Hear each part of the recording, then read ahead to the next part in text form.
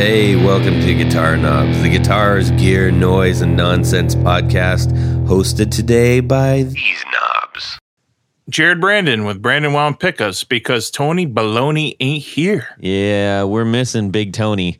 That's right. He's got some family stuff he's working on, so we'll let him have a pass this time. But we are really thrilled that you are listening to our show, the Guitar Knobs podcast.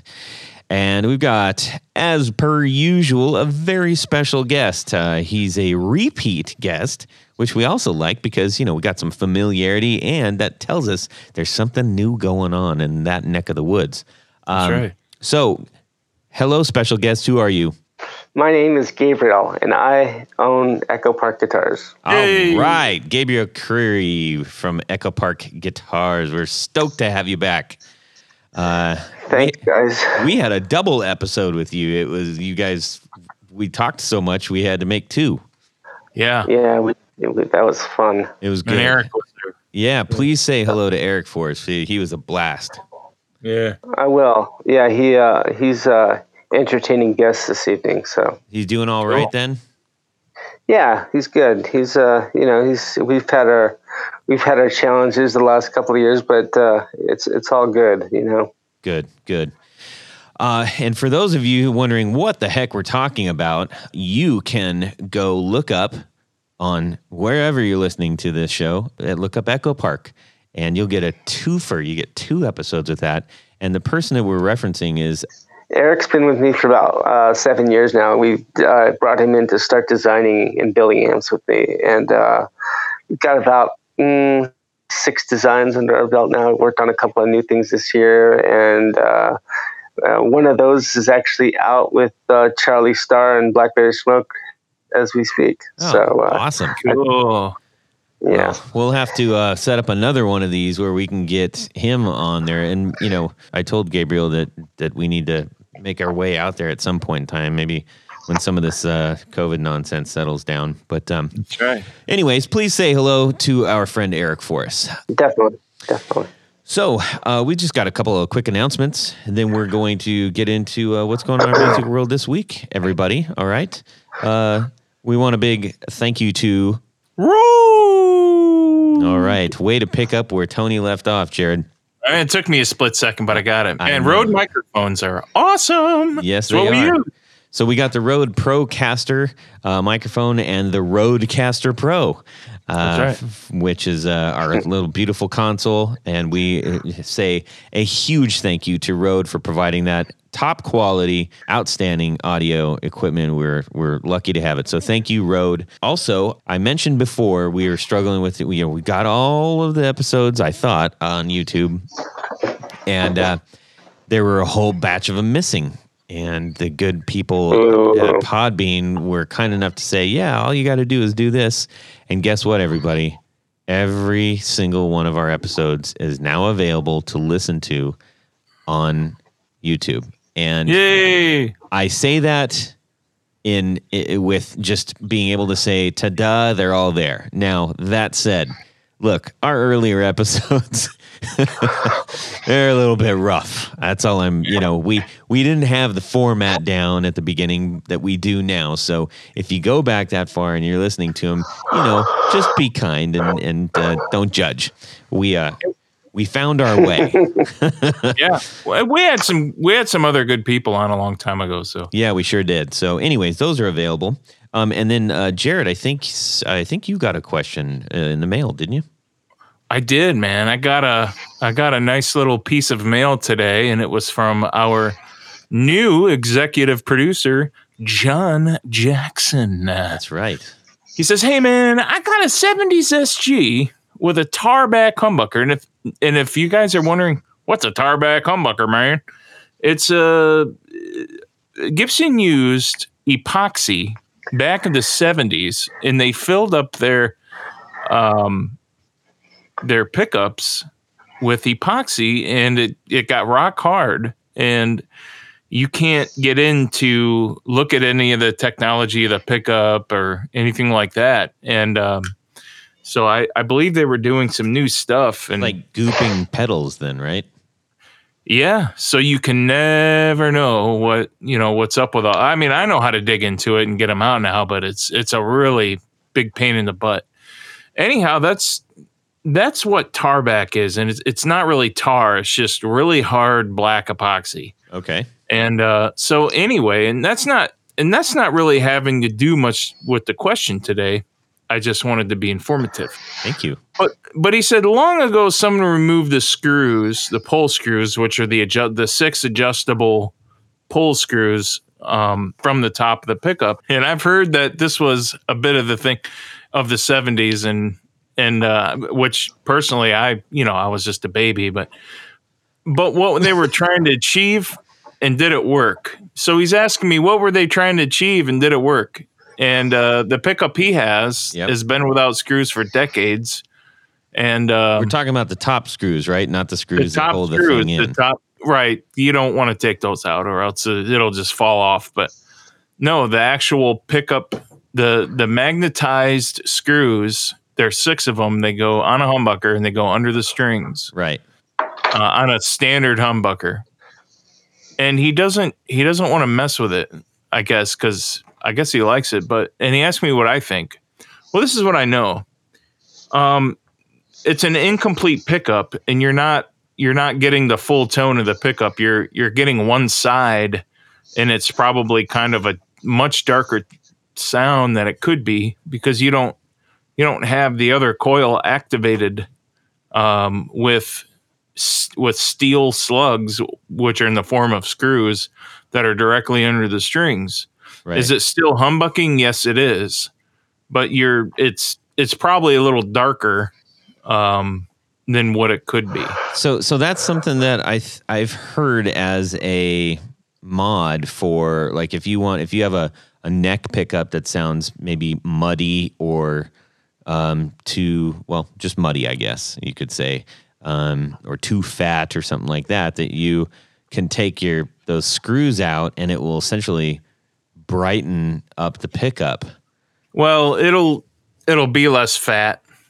Yeah. And yeah, it won't. Not brighten it. Maybe that's not the word, but like you said, less fat. It's not as full. You know what I mean? It doesn't sound complete. And to my ears, it'll sound incomplete. And I'll say, what's wrong with this thing? It's missing the screws. Right. But, to each their own. If they like the sound, leave them out. They like the sound. Yeah, exactly. Okay. Yeah. But he could always put some new ones in and it'll be like new. It's not going to harm anything. Yeah, but don't put wood screws in. No, they won't work. You got actually Gabriel's probably found out a way to make wood screws work in those things. But right. Well, that was a great question. We really appreciate him sending that in. So thank you so much. And if you guys have other questions like that, we do get them. If we like them, we'll read it. We'll read it out and try to answer it for you as best we can. We certainly don't know everything, but we'll give it a good old swing. And fortunately, I definitely don't know most of the stuff, but between Tony and Jared and whomever our guest is, and Gabriel in this case, we can usually get most of the stuff answered. So they know an awful lot. So there you have it. All right, let's fast talk about what's going on in our music world this week. We're going to start with Jared, and then we'll head on over to Gabriel real quick. So I've got a Marshall amp, and everybody knows I have a couple of Marshall amps. And the one I'm going to talk about today is a 1973 JMP 100 watt. And it was modded. So if you plug it in on the top left input, it's a clean, nice, good, clean sound, like a traditional, like it's supposed to sound. And then if you plug it in on the bottom jack, right directly under it, it's like it sounds like it has 3 gain stages on it. It sounds like a modded slash amp, and it's just fantastic. And the other day I had it plugged into that modded, and I had this weird hiss, and it was as if I had 3 different preamps turned up all the way, but the guitar was turned down all the way. So you had all this hiss, and I didn't know what it was. And then some time went on, and the hiss went away. And I don't know if that was in the amp or if it were in a pedal of mine or some sort of, I don't know why it happened, and I don't know if I want to try to find out why. Did you try playing it without your pedal board? Yeah. Did it still hiss? Oh, no. I didn't. At that moment, I didn't try to play it without the pedal board. I wish I would have, man, because I wish I would have, because all this time went by, and so I don't know how I came up with all that hiss, and I don't know. Yeah. But I'm just hoping it was not the amp, because now the amp works awesome. Yeah, it could have been a power surge or something like that. Yeah, you're right. You're right. Yeah, it could have been like a power surge, or maybe a grounding connection in your pedal board or something like that. Were you practicing your Angus Young or Pete Townsend? Kind of, yeah. Both at the same time, yeah. Because in those instances, you're right. Stuff like that can happen. You can trip over stuff and knock stuff about, and make a little. Especially with my big feet, man. For sure. You know what they say. Yeah. He's got big socks. You'll have to, if that happens again, you have to bring it back up, and maybe we can talk about it a little bit more. You'll have to talk to Eric about that. Actually, he knows all about old Marshalls. He's a old Marshall fanatic from the old Marshall days. So True. Yeah, I'd have to have him take a look at it one of these days, man. Yeah, he would be happy to undo that mod for you, because that is okay. Well, go ahead, Gabriel. What were you saying? Oh, I was just saying, we kind of we come from the school of like purity. So like all of our Marshalls and boxes and silver tones and whatever else we have laying around is pretty straight up stock. We try to kind of reverse engineer all our stuff anyways. So we like to keep it pretty stock, Yeah, gotcha. Yeah, I mean, I've got all my other Marshalls are just bone stock, untouched. I've got some nice, clean vintage ones that I'll never mod, but this one came mod, and it sounds so good. It's like, oh, I never want to lose this sound. That's the one you got at the guitar show, right? Yeah, I got it from the guy you used to play around Cleveland. 81, I think, if I recall correctly. I bought, that was a cab, but I bought a 73, and I bought two 1977 JMPs as well. That's right. So 3 amps total. Yeah. Yeah, the later 70s JMPs are just amazing. I mean, that's Angus Young, Yeah. To the bone. That's like Power Rage era AC/DC. Pretty much JCM 800s, the late go right into the definitely the predecessors for sure. Cool, man. Gabriel, how about you? What's going on in your music? I can't even say that. Your music world. Oh, my music world. Actually, in my music world, nothing. But in a bunch of my friends' music world, a lot of stuff. There's actually we saw our friends Blackbird Smoke at a drive-in gig in Pittsburgh last weekend. We drove down to Pittsburgh to see them, and Charlie got a new toy or two actually. Cool. And it was interesting to be out and about again and to see that kind of just to mingle with friends and to hear live music again in an interesting setting. And we had a great time. I was talking to, actually, Jackson Brown called me yesterday, just kind of out of the blue, and he's kind of like an uncle to me. My dad and him go back a ways to like the 60s in Highland Park in Los Angeles, where I grew up. And we were just talking. He was driving back from Phoenix. He was I guess his son had a new child, so he's a new granddad, and we were talking about the rigors of this new stage of life that's upon us all, and how we're kind of all getting through it, and what the plan is to forge ahead with live music, and taking precautions, and being, he was struck with COVID early on. Oh, and really? yeah, because he did a big gig in New York, like right around February or March, and he was, I think, one of the first artists to contract it early on, and so he rested and got over it. But he's doing well. He's being well, and he's gotten over it and stuff like that. So, but yeah, we were just reminiscing and just kind of making plans to do new stuff. He's got a new album coming out. Um, Actually, it's done already, so they're just kind of trying to plan, how to release it, and we were just discussing, what the new normal is in the music world, and what that's going to look like for guys like him, that are used to playing large venues and traveling in big buses and things like that, and how that's going to go down, because I think last night there was a gig. I think it was the Ryman Theater. Blackbird Smoke did a thing with a couple of guys out there, and they did like a podcast or a live stream, I believe it was. And it was interesting. I got a chance to see a little bit of it, and it's definitely weird. Yeah. Yeah. It's weird. It's strange. It's like watching PBS telethon kind of thing or something. I don't know. Or a It just seems weird. I also went to a drive-in presentation, and it was a live show, and it was like going to the movie, except for the guy was there and he was just on the big screen. Yeah, that's basically what it was. I mean, he was in a little tent, and you kind of saw where he was in a little tent live, but his face was on the screen and he had effects behind it. Mark Rabule is his name.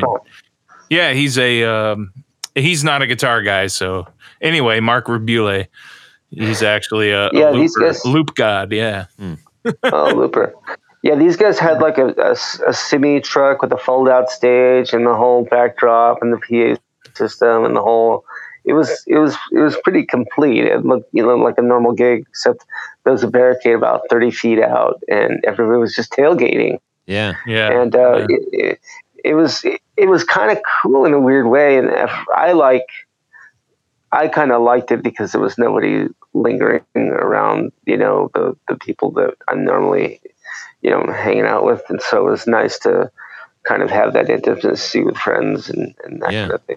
But it was. I mean, everybody was well behaved. There wasn't any ruckus, rowdiness or anything like that, and it was cool. So nice. Just different, But it was definitely, interesting to check out. So, but right on. Well, in my music world, what about you, Tom? I have a lot going on. I'm not going to get into all of it. I'll save it for maybe future ones, because it'll still be my music world moving then. But I was experiencing. I was actually a little bit scared because I was having terrible ringing in my ears, and I was like, oh no. And it was. I was really getting worried because I thought it was tinnitus, also called tinnitus. Apparently, the correct pronunciation is tinnitus, but which is a permanent ringing in your ears. And I think there's several musicians that suffer from that. Actually, I can't imagine having to live with it because it just never stops. And I was getting pretty worried. What was interesting is I would have it would go from one ear and then it would jump over to the other, and I was like, "What the heck is this?" And I've been pretty careful about not punishing my ears, but everybody's got a different threshold. Went in and I saw my doctor because I was like, "I'm a little bit worried about this. I don't want this to be permanent. Please say it's not permanent." And he said, "You said it. You got it in one ear and then the other?" And I said, "Yeah." And he said, that sounds more like you've you've got some sinus stuff going on, you probably are just experiencing allergies. Here's some nasal spray, and it's like, bing, cleared. Ha ha. So, escaped that one, at least for now. So if you are experiencing ringing in your ears, you may only be suffering from allergies, and it'd be worth talking to your doctor about. There you go. That's very musical. Yeah, because it's you got to protect those ears, people. I know That's it's right. so cool to hear the rock and roll blasting. There's nothing better than just hearing a guitar ripping through a super loud amp. I mean, there just isn't. But don't do it at the cost of you going mad later with ringing in your ears. So be mindful, people. And my father's got that really badly probably from me, you know. Yeah. and my Marshall's growing up as a young man in Los Angeles, you know. He was a big fan of the loud stuff, you know. Yeah. It's so hard not to, especially if you're trying to like hone in on a special tone and you're going, well, if I turn it down and if you turn the amp down, you're not getting the juice. If you don't have the juice, you got to rely on the pedals to help with more of that juice. Now, that's cool if you're in your room in your basement and you can get that dirt that you're seeking potentially, if that is in fact what you're trying to do. But as soon as you go to a show and you jump up, a couple clicks on your volume, that shifts the gain and the power that your amp is producing, which is going to, that hitting the drive pedals. Now it's going to sound even more drivey, and that may not be what you want to do. So it's kind of hard. It's tricky business.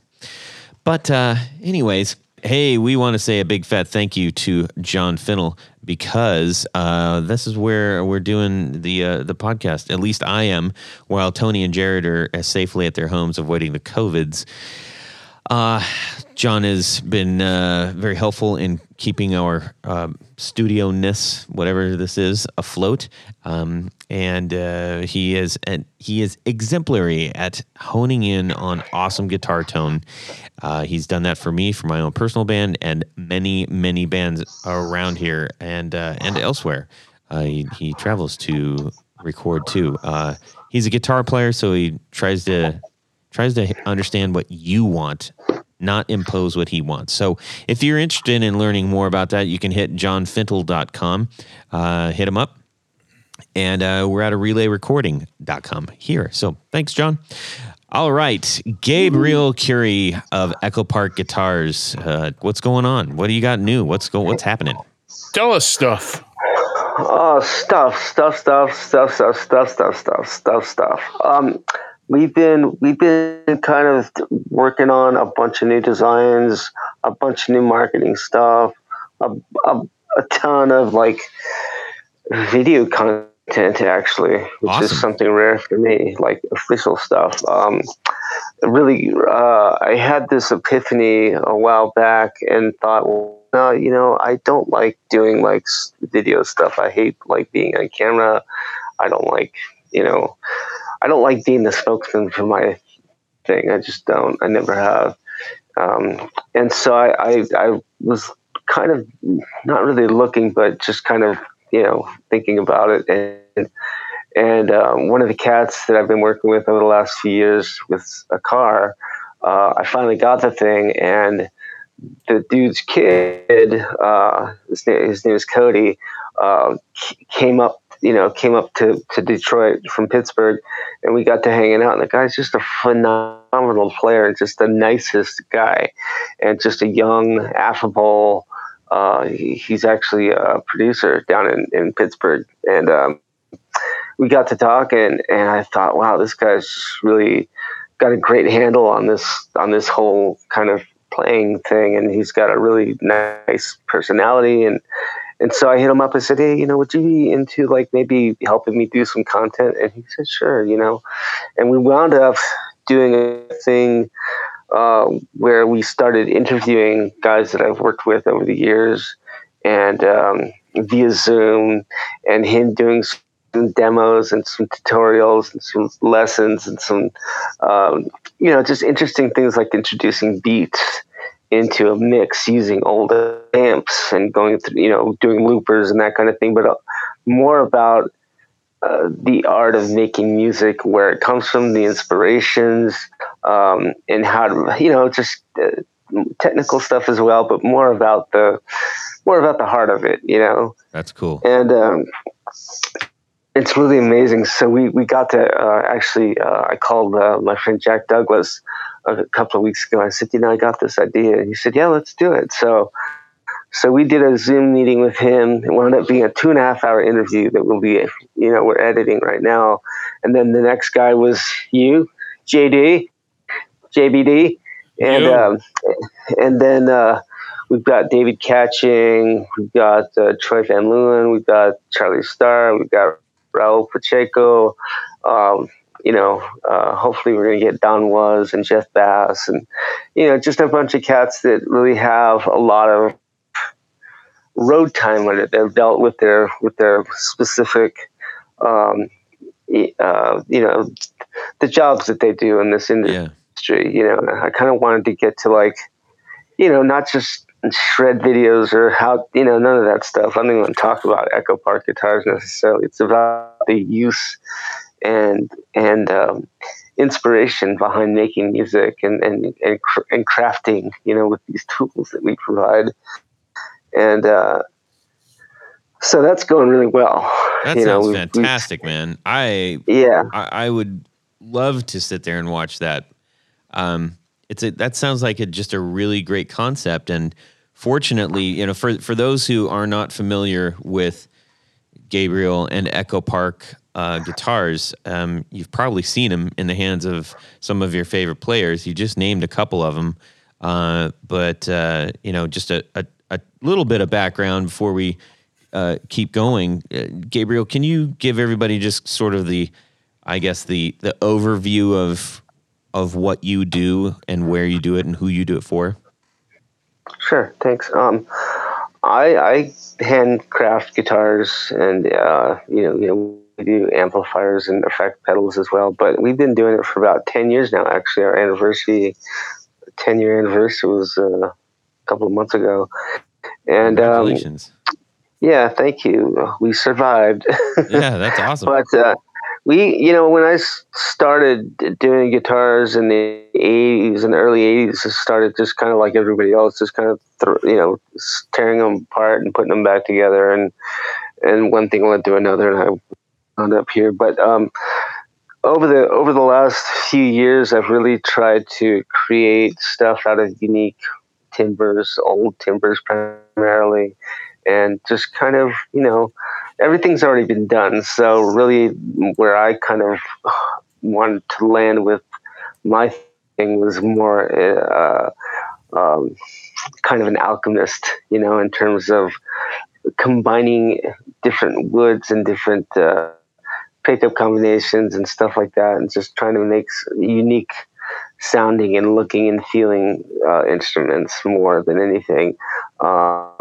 And so that's kind of across the board what we do with everything. We kind of just take the palette of vintage stuff and vintage inspired kind of stuff and put a new stamp on it.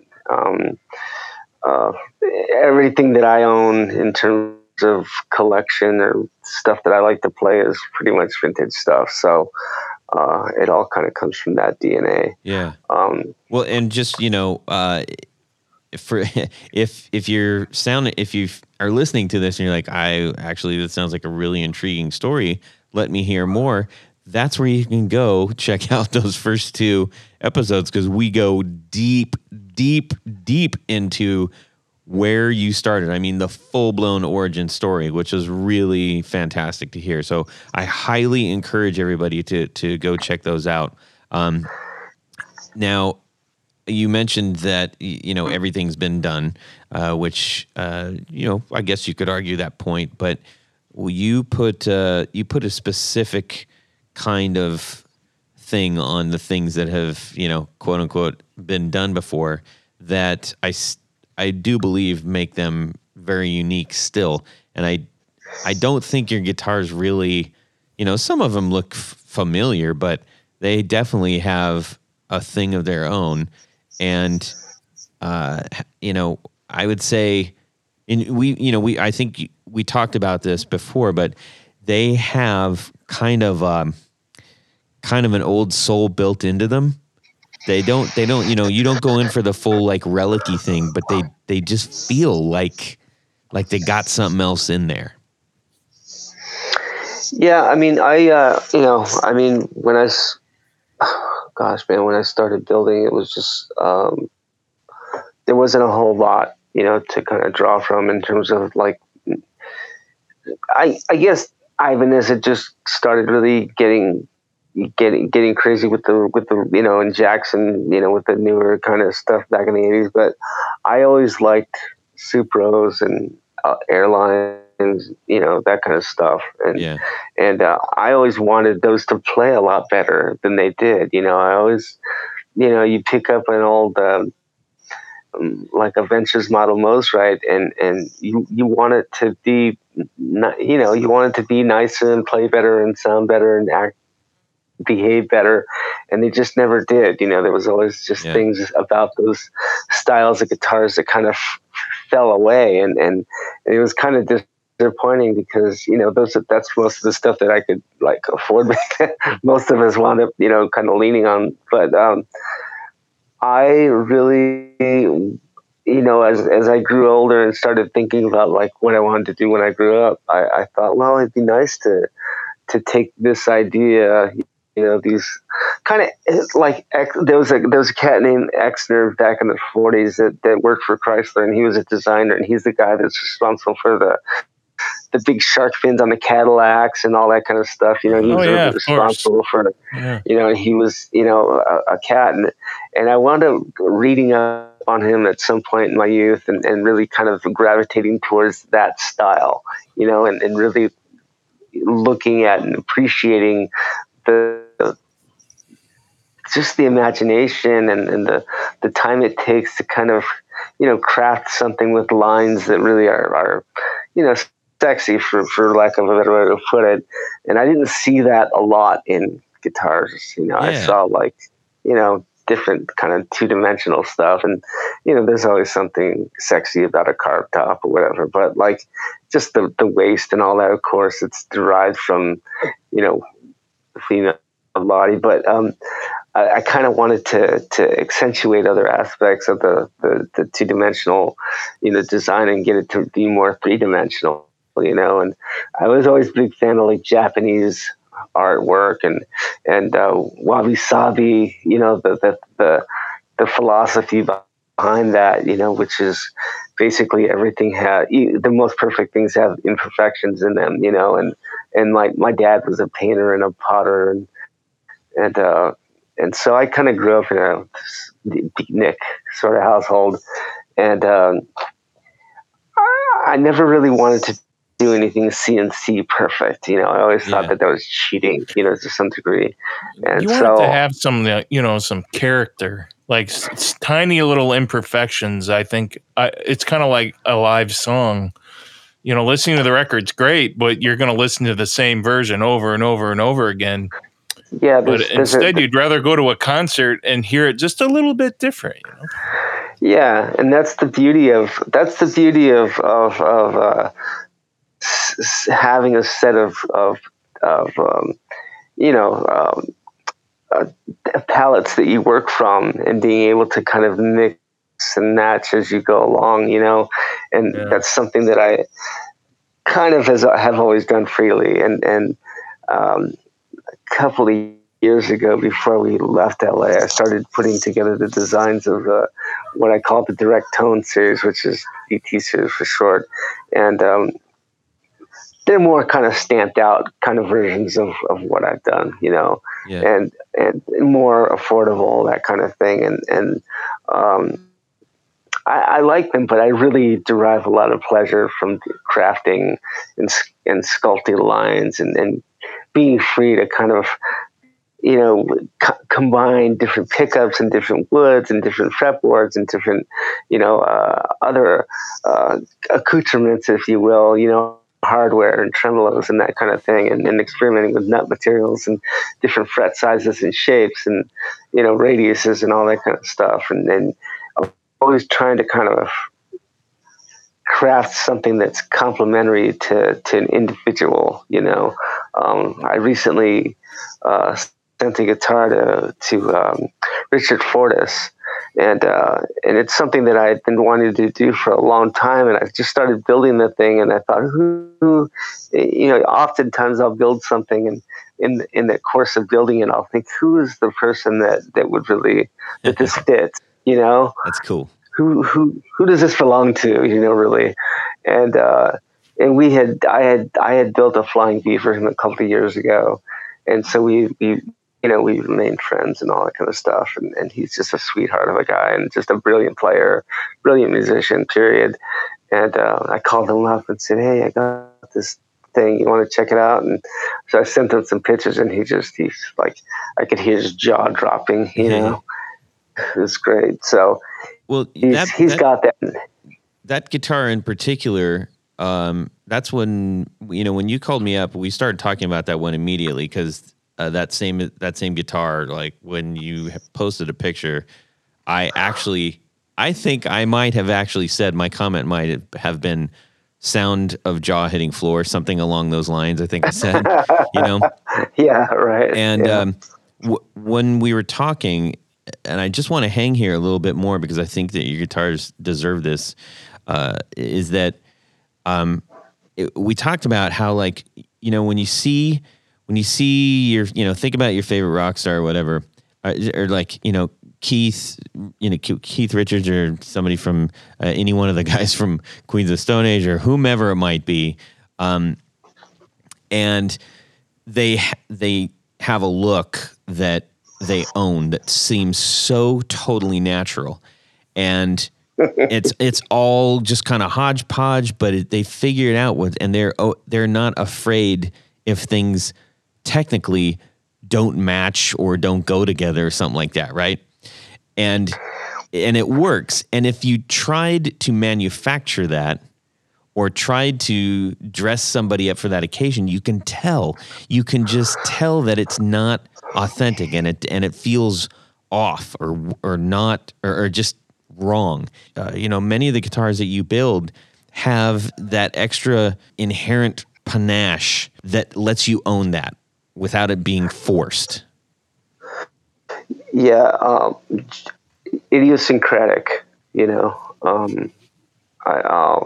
mean, that's one way to put it. Like I said before, it's all kind of been done before, so I try to do stuff that hasn't been done before, while just making a good guitar, Mm-hmm, and that's pretty much it. Neck shapes are really important to me. How the thing is crafted is really important to me. The glues are really important to me. All the little things are just very important. It's devil's in the details. So yeah. And that said, it's not easy for everybody to get behind it. There's a lot of people that are used to the cookie cutter, produced method of stuff that's available on the marketplace, and they want the same steak every night, cooked the same way at the same restaurant, or they want the same guitar that looks the same way in the catalog. Like, there's a certain expectation when it comes to commercial products that we've been so we've been so conditioned to want the same thing all the time, every day, the same way. And I loathe that mentality. I can't. So I've had problems with people in the past because of that, and hey, it's par for the course. It's you can't please everybody. Not everybody's going to get what I do, and I don't expect anybody really to understand me or any of that stuff. I totally get it. It's like Todd in the Stratocaster. He just, he doesn't like that, and that. Why is that, Todd? Is it? Well, partially. Okay, there's two things, and I've touched on this before, and I won't dwell. Number one is because I feel like I've seen it too much, and so Right. it doesn't interest me. Very And I'm not piggybacking on what Gabriel just said. I've said that before, and it doesn't hold my interest at all. And when I hold it and I try to play it, it is so not the way that it's not the right tool for me. It just isn't. The type how I play and what that is don't work together. It's like milk and onions, you know? Yeah. I don't know why I thought of that, but I don't ever want to have those two things together. So that's just me. That doesn't mean strats aren't awesome and people shouldn't. I'm definitely not saying that. It's just me, my own self personally. And it's just become a running joke on the show. There's millions and millions of different colors and styles of strats, but it's, what Gabriel does. I like how he has history with Fender, but yet now he's, Gabriel, you've like grown into your own design, Yeah. Yeah, man. I mean, that's that kind of thing. When I was working there and for Leo that time, I kind of knew like, okay, this is going to end pretty quickly probably, because he was at his last stages of existence. But every day was like I was milking every shaving of sawdust, like it was just, and for a long time, for like maybe 10 years after that, I kind of carried it around with me. I literally had and have and own a 1968 Trisonic R&D prototype that I found in his office. The day that I left, the guys there that owned the place, the McLarens, allowed me to go into his office and kind of have a moment. And when I found up in this little storage space an old prototype body and a set of templates, and at the time I put them in a case, brought them down, said, "Hey, I found this junk in there. You mind if I?" And so they let me have it. Away I went. But and you can hear that full story again on the previous episode. Yes, and it is, and it's the truth. Yeah, so that was about 3 years. That was about 3 years, and since then, I've just done so many different things with so many different people, and I mean, not knocking any of that. That is our heritage and our tradition and the foundation in which we stand. That and the Orville traditions, but I kind of wanted to explore other things, Mm-hmm. and kind of, it's sort of like writing songs in a weird way, it's sort of like producing music, you want to try everything basically, and I kind of use guitar making as my canvas in a weird way, Yeah. I've tried to like, okay, I'm just going to do 6 models, and then it's 12, and then it's like 18, and I'm super like unsatisfied with things, not disappointed or anything like that, but once I finish something and I've made like 3 or 4 of them, I'm kind of done with it and I want to do something else. So it's really hard for me to like hit repeat a lot. So I'll do a lot of things that are like. What have you been experimenting with most, do you think, if you can narrow it down to like maybe, is it finishes? Is it headstock shapes, neck shapes, hardware? Is there something that you've kind of gravitated towards lately that you've been pushing further? Lately it's been 2 things. It's been when we moved to Detroit, I ran into a cat that had a stash of old wood, and this wood was pulled out of Lake. I think it was Lake Michigan over in Muskegon, and these were logs that had sunk into the bottom of the river in the 1860s when they were cut down and logged. Prior to that, from like the beginning of the 1800s up until the mid 1800s, it was a logging boom because they had to build out for after the Chicago fire and the San Francisco fire and building out the railroads and all the shanty towns for the gold minings and the gold rush and all that kind of stuff. And, this place in particular, northern Michigan, was one of the primary sources for white pine, and that was considered the premium building timber other than Douglas fir. Because it's so straight? Because it's the tensile strength on it was so, it was lightweight, very hard, and very easy to work. Kind of like Douglas fir in a sense.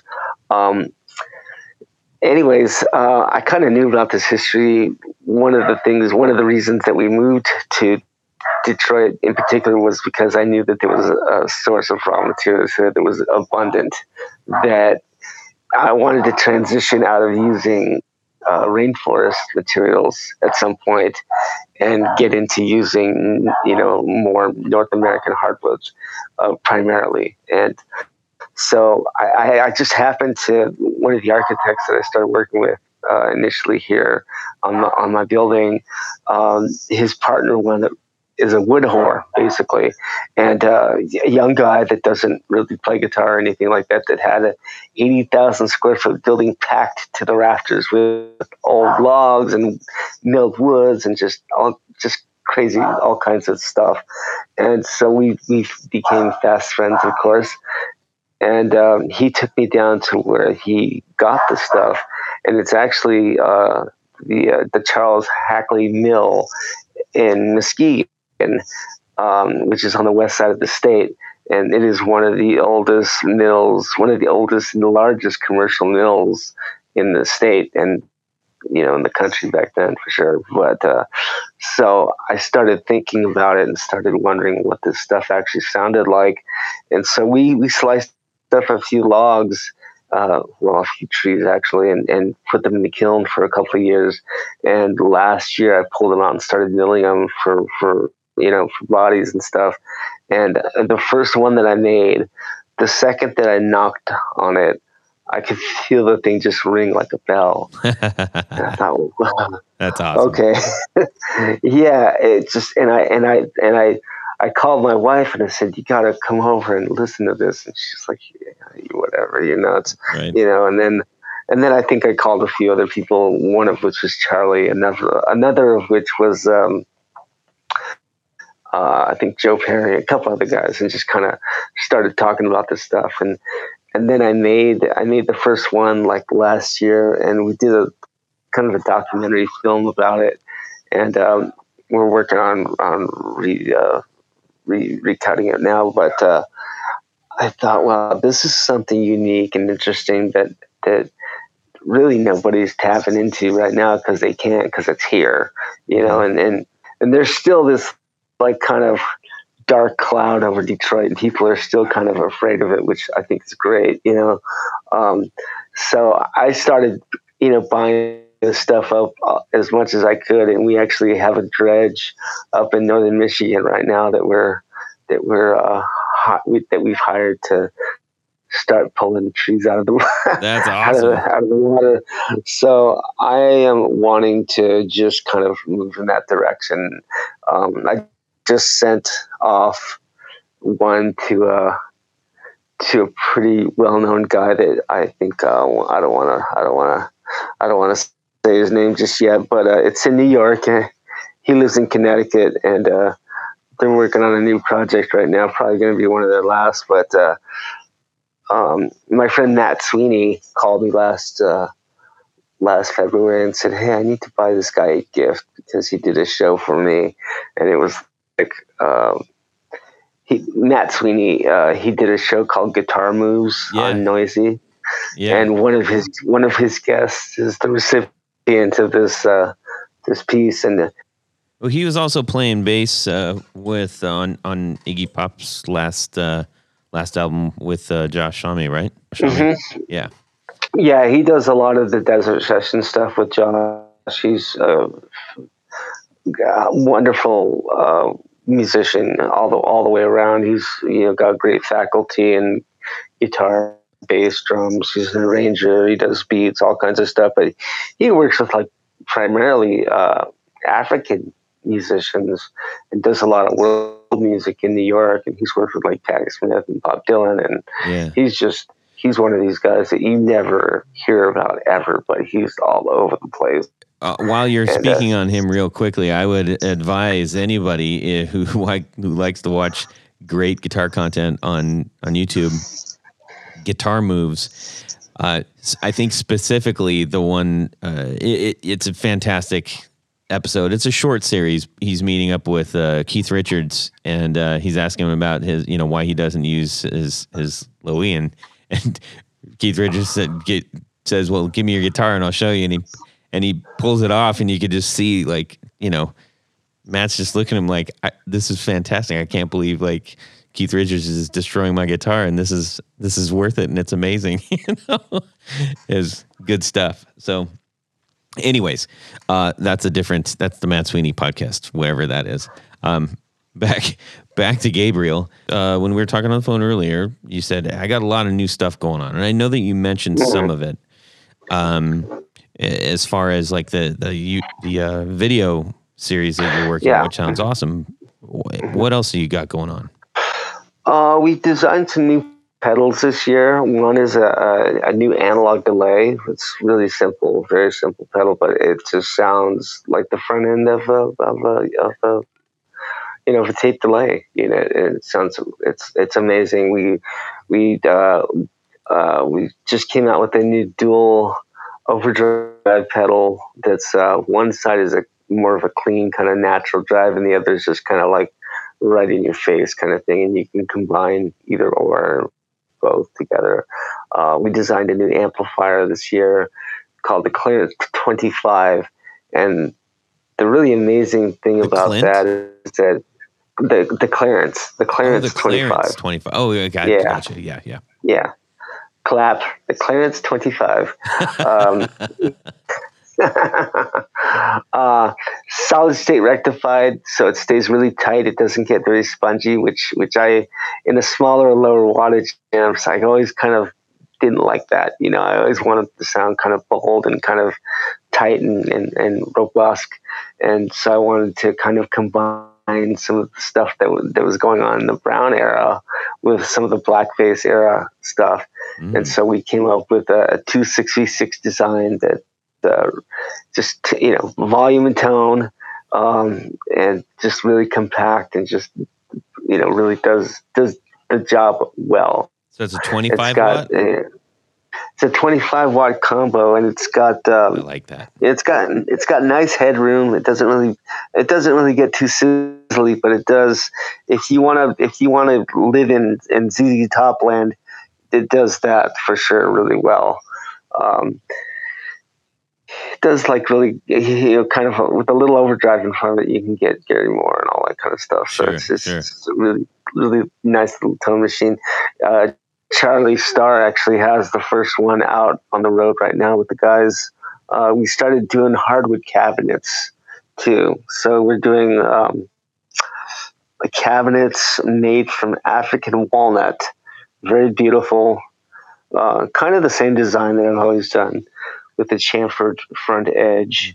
The Baltic Bridge baffles.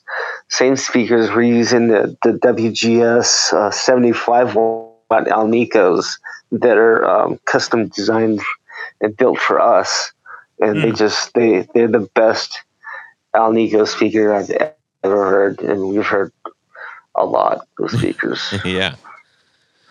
What does the hardwood get you in your cabinets? It actually, Tolex and plywood, they're great for traveling pieces. They hold up to the rigors of the road, etc., etc. I wanted to do something that was unique again. I wanted to do something, since I have a lot of wood, a lot of cool, beautiful, exotic stuff that I just have. I figured I'd have a go at making a few things out of it. And it just turned out to be sonically superior as well. The Good designs, for the studio and and just a nice house piece. Yeah. yeah, great for all that stuff. I mean, obviously beautiful to look at and all that kind of stuff. But we finished in a lacquer as well, so they actually they kind of have a tone. It sounds stupid, but I know. But the boxes and the cells are resonant. I wanted to do something like an old hi-fi kind of speaker cabinet, Sure. where the bass response and the mid-range and all the frequencies were present without anything being sacrificed. Tolex eats up a lot of the resonance. When you cover an amp with anything, it kind of dampens it, so it's not as lively. It's not as percussive. And I wanted something that really sounded alive. And so we made a few with the little low watt guys, the little 5 watt producer amps that we do, which have a little 8-inch speaker and they're 5 watts, and they just sounded like cannons. They're just amazing. It was like a champ on steroids, kind of thing. And so once we started building them like that, I just thought, well, I'm just going to let all the Tolex stuff kind of run out. We're just going to do this from now on, Cool. Cool. Limited edition. Well, yeah. I mean, the limited edition, but I think we're going to continue making them the way they are. I think we may experiment with other wood types, but essentially we're just going to make wood boxes from now on for the amps, Cool. Yeah, it is. It's kind of like it's kind of like doing pickups. I'm always, Jared knows. I'm always searching. Always listening and always wanting to pair up different things so that there's a definite range of voices that the instrument itself can produce. Right.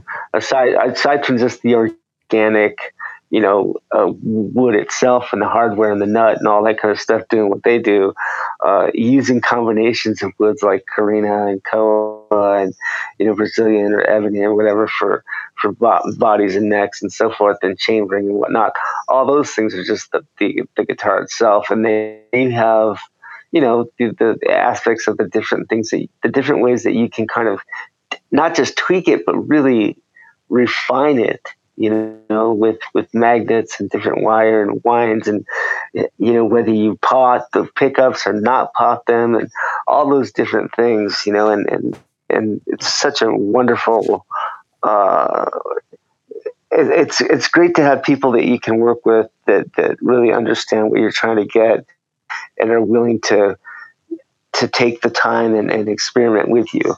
Mm-hmm. That's the thing that I really enjoy doing with pickups. Yeah, it's a lot of fun just doing the, just finding it, just the search and the hunt alone is exciting and fun to do.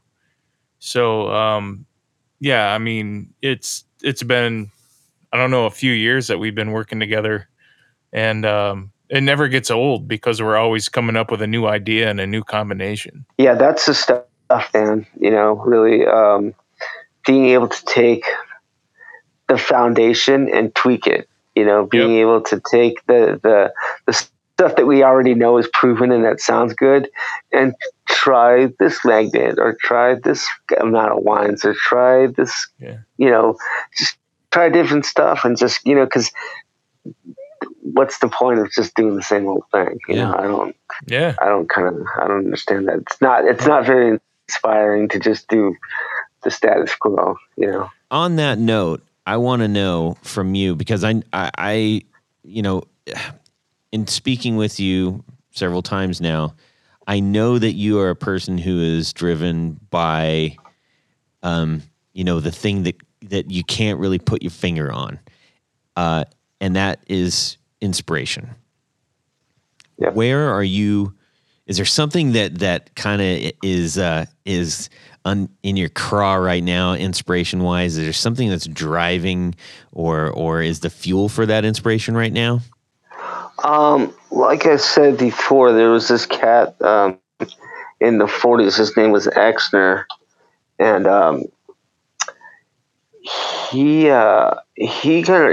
really revolutionized, the auto industry in terms of design and features and stuff like that. And what's really been inspiring me lately is those kinds of lines. And so I've been actually kind of contemplating just doing a select kind of collection of models that are called the Exner models. And Troy's already got one. Joe's got one. Our friend Richard Fortas has one. There's a few other guys. Brendan Benson has one. Troy Van Leeuwen and Joe Perry, just in case anybody hasn't picked up on that yet. But go ahead. Who? Yeah. So I started doing these kind of like German carved, kind of clawfoot looking, stylings, and thought, well, you know what? Instead of doing like the bell carved top kind of thing, which there's plenty of just amazing luthiers out there that just kind of blow me away all the time. It's every day a new one's cropping up. But I wanted to do something that was very much 1940s, 1930s kind of lines. I really love the Art Deco period in this country, and living in Detroit now, you get to see, get to enjoy all that actual architecture downtown, and so I've actually had the good fortune to meet Ted McCarty's grandson. Actually, he's here, and he's got a bunch of paperwork and a bunch of design books and all kinds of stuff from those guys. So that's kind of what I've been doing the last year, is just compiling these designs. And so then the next couple of artists that I'll be working with on the Exner series stuff is J.D. Simo and Sarah Lipstate. Oh, yeah. If you're familiar with those guys. Yeah. Sarah's in Iggy's band, and she's just a great player and just a wonderful person. And JD, we all know JD. He is an American badass, and so he commissioned me to design something for him last year, and so it's so those two will round out the collection, and I'll probably start. I'm building a new website. That'll be a lot easier to kind of go through all this stuff, and it'll highlight the different artists and videos and all that kind of stuff. So, do you think there will be a I don't want to say a consumer level, but because I think that has baggage, that word has baggage, but you're talking about building something for premier players. Will the sum of those guitars, do you think that'll yield something for the non-premier player that people can buy in the future? Yeah. I started this thing called the DT series upon leaving Los Angeles, and it started with the Echo Squire and the Echo Caster, kind of variants of the Clarence model, more kind of stripped down kind of player versions. The only difference between them and the handmade stuff is that the bodies are CNC made. Everything else is handmade. I'm still using lacquer.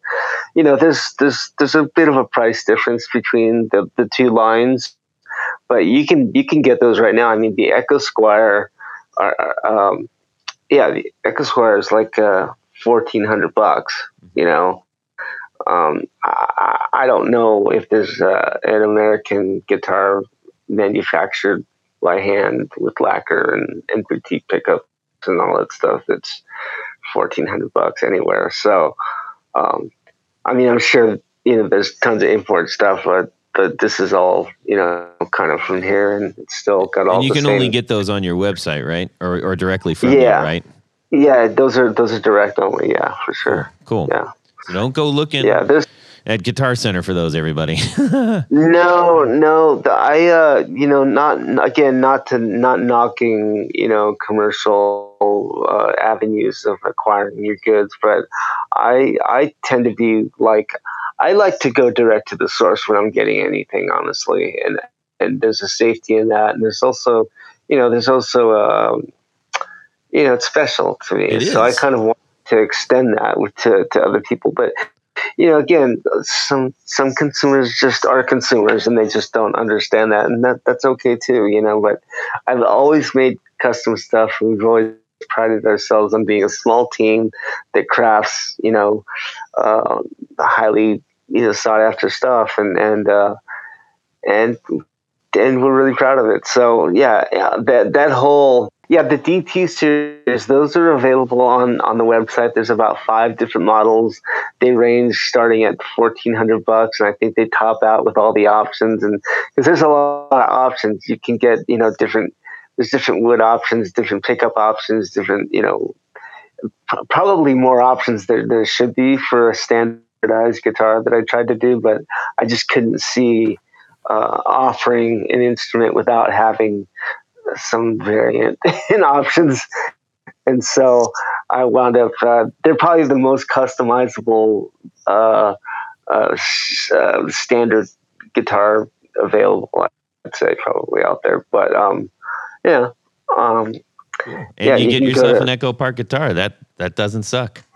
There you go. Not at all. Yeah. No, that's a good thing. Well, Gabriel, we're just thrilled to death that you, took even more time out of your life to share it with us and our listeners. It's always great talking with you, and we are huge fans of yours and are always eager to see whatever you got cooking in your shop. So, thanks a lot for doing that with us, and make sure, hey, everybody, we're going to hit this again later, but make sure you go check out Echopark, especially the Instagram. Echopark Guitars Instagram is great. That's where you just, bring a napkin to wipe the drool off your face too. So I think, wait, Jared, is that you? Yeah, it is. I'm here. And ladies and gentlemen, it is time for that favorite little ditty that I sing, and it goes like this. Would you rather? Ooh, delicious. So you're walking down. Yeah, I knew you couldn't do that in a full breath. in Transylvania, and you happen to come upon the castle of Dr. Frankenstein, and good old Dr. Frankenstein is having a yard sale. So you're like, what the heck? So you walk up and you see 2 old dirty wood boxes that are sealed shut, and you ask to buy one of them, but Dr. Frankenstein says you can open them both, but you must buy one of the boxes or else. Whoa. So this is creepy. Right. So this is scary and weird, and it's Dr. Frankenstein. You don't know what he's got in the boxes or what he's done to the objects in the boxes. Something terrible and horrible for sure. So you definitely want to open one of them. In box 1, it contains a vintage blonde Telecaster. Oh, with a Gretsch white Falcon neck and headstock. What the? Okay, or box 2. That's got a vintage Gretsch white Falcon body, and guess what it has for a neck? A Telecaster neck. This is terrible. This is hideous. He did the old switcheroo. It's heinous. It's a crime against guitardom. It's very Halloweenish. Well, this is as scary as this is. We do have to choose. Let's see. Let's go, Gabriel. Of those 2 hideous, horrible abominations, which would you choose? Oh, I'd choose the first one. Oh, The Telecaster Yeah. body with the Gretsch neck. Gretsch White Falcon neck. Yeah, sure. Why not? I mean, you know, Yeah, I do know. why not? I like. There's nothing wrong with that. I think it's all good. You know, whatever inspires you. You know. Yeah, well, this inspired Dr. Frankenstein to do something did. crazy. Yeah, I like the one where like. Well, never mind. It doesn't matter. Forget it. Well, you chose wisely for yourself, Jared. How about you? I'm gonna do the opposite. I'm gonna go with the box number 2, which is 2, which contains a vintage Gretsch White Falcon body with a Telecaster neck. Because that's not gonna look as awkward as the other one. With the other one's got the long neck. The other one will have the long neck. The scales are the same. Well, the scales are the same, but the heel is a lot different because you've got a big giant body, right? Yeah. So you got that big neck heel, versus a little like insert Telecaster, because one's a bolt-on neck, which is a Telecaster, the other one, that's a set neck. Yes, but he's sorted all that out. Oh, of course he did. And his sorted details. I'm gonna, a Telecaster neck there's nothing like it.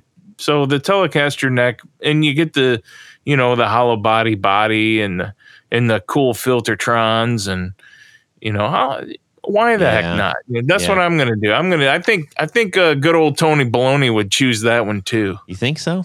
I think he would, because the body with the electronics, and I think he'd go for that. I don't know. I could be wrong. Okay. Well, I'm going to go with, I think I'm going to choose number 1 as well. I think it would be less weird to play. And, yeah, I think that's what I'm going to do, because, while that headstock will be and neck and everything might look a little weird, I think it would still feel really solid. The bigger body with the little tiny headstock, I think it would just weird me out. So check this out.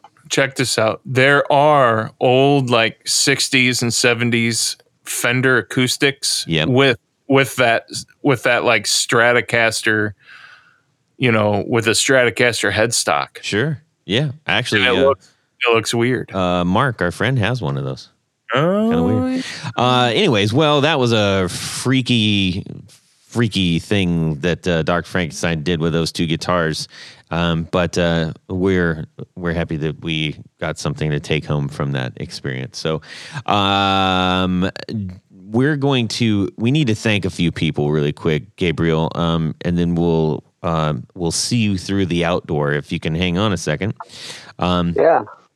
Jared? Yes. This is where Tony typically jumps in and steals the show and doesn't give the mic back. And I'm going to steal it right now and let everybody know that if you really like the show and you want to support the show, we have, some really nice gift packs that we like to give to our Patreons. So head over to patreon.com / is it Guitar Knobs or the Guitar Knobs? I've heard it a million times. The Guitar Knobs. So patreon.com / the Guitar Knobs. That's right. And feel free to do whatever you think you want to give and whatever you think we deserve, or, we would love to have you a part of our family. We give out gift packs, like, shirts, buttons, keychains, barefoot buttons, stickers, all sorts of fun stuff. It's awesome. Pedalboard flashlights and giveaways. We do a lot of giveaways. So yes, we do, like pedals and pickups coming up here. So let me go down this beautiful long list of our executive producers. Well, Jared, what happens? What happens? Well, yeah, you get to have your name read on the thing. Good. It's so weird not being prompted by Tony. We did it. We didn't forget. I was like I almost got stuck, like broken. But yeah, let me read the executive producers. They give a little more, and we send out a little more something for them, and I'm gonna let you know who they are. Tom Barazin, Martin Cliff, John Daly, Chris Kearney, Darren Gregory, Doug Christ, Michael Van Zant, Ken Sayers, Brian Robison, Michael Senchuk, Stefan Lamb, Johnny Knowles, Anthony Lanthrop, John Anglin, Tyler Bray, Brad Partridge, Chris Heidel, John Esterly, Doug Gann, Justin Jones, Brett Alexander, James White, Matt Hart, Liam Martin, James Pentington, Richard Kendall, Levi Main, Ty Harmon, John Williams, Michael DeLucio, and our new executive producer, John Jackson. That's right. Fantastic. Thank you. Yeah, absolutely. Is there more, Jared? Absolutely. There's one more little special level, and these guys are the top tier givers, and they are highly appreciated. They love being in the family. We talk to these guys, and they wear a fez, a Guitar Knobs fez, and I believe they wear them while listening to the podcast. That is required. They are our grand poobahs. Jonathan Jerusik, Corey Nigro, David Kaminga, Cody Lane, Cody Foster, Sean S. Tommy Manasco, Mark Garton, Adam Johnson, Steve Keys, Zach Melton, and Tim Nowak. Thank you, gentlemen. Yes. We love you. Thank you all so very much. You keep our show going, heart and soul of our show. So thank you. And you know what else is the heart and soul of our show is our guests. And we love having Gabriel on the show. We love talking to him, and we love his guitars and his amps and his pedals. Gabriel, where can people get stuff from you or check you out? Yes, echoparkguitars.com, and my Instagram is Echopark Guitars on Instagram. We are going to be livening up our YouTube channel here shortly, so look for content there. As well, there's some other new things happening which I can't really talk about right now, but awesome. They will be happening soon, and that's all I can say. All right, sounds good. Jared? Cool. So if you need some awesome pick guards, go see good old Tony Baloney, Tony Dudzik, Pick Guardian. And he is an awesome pick guard guy. That's the best I can do, Tony. Sorry. If you need, no, seriously, he is. If you need pickups, go to BrandonWongPickups.com, and there's lots of cool stuff on my website to look at. I have some limited edition type stuff for all the awesome cork sniffing vintage nerds out there that I love and I love to build for, actually. And rewinds are $30 a coil. Get a hold of me. I'm easy to get a hold of. Yeah. All right. Well, if you've seen Jared, that's not exactly what you would first come to mind, but that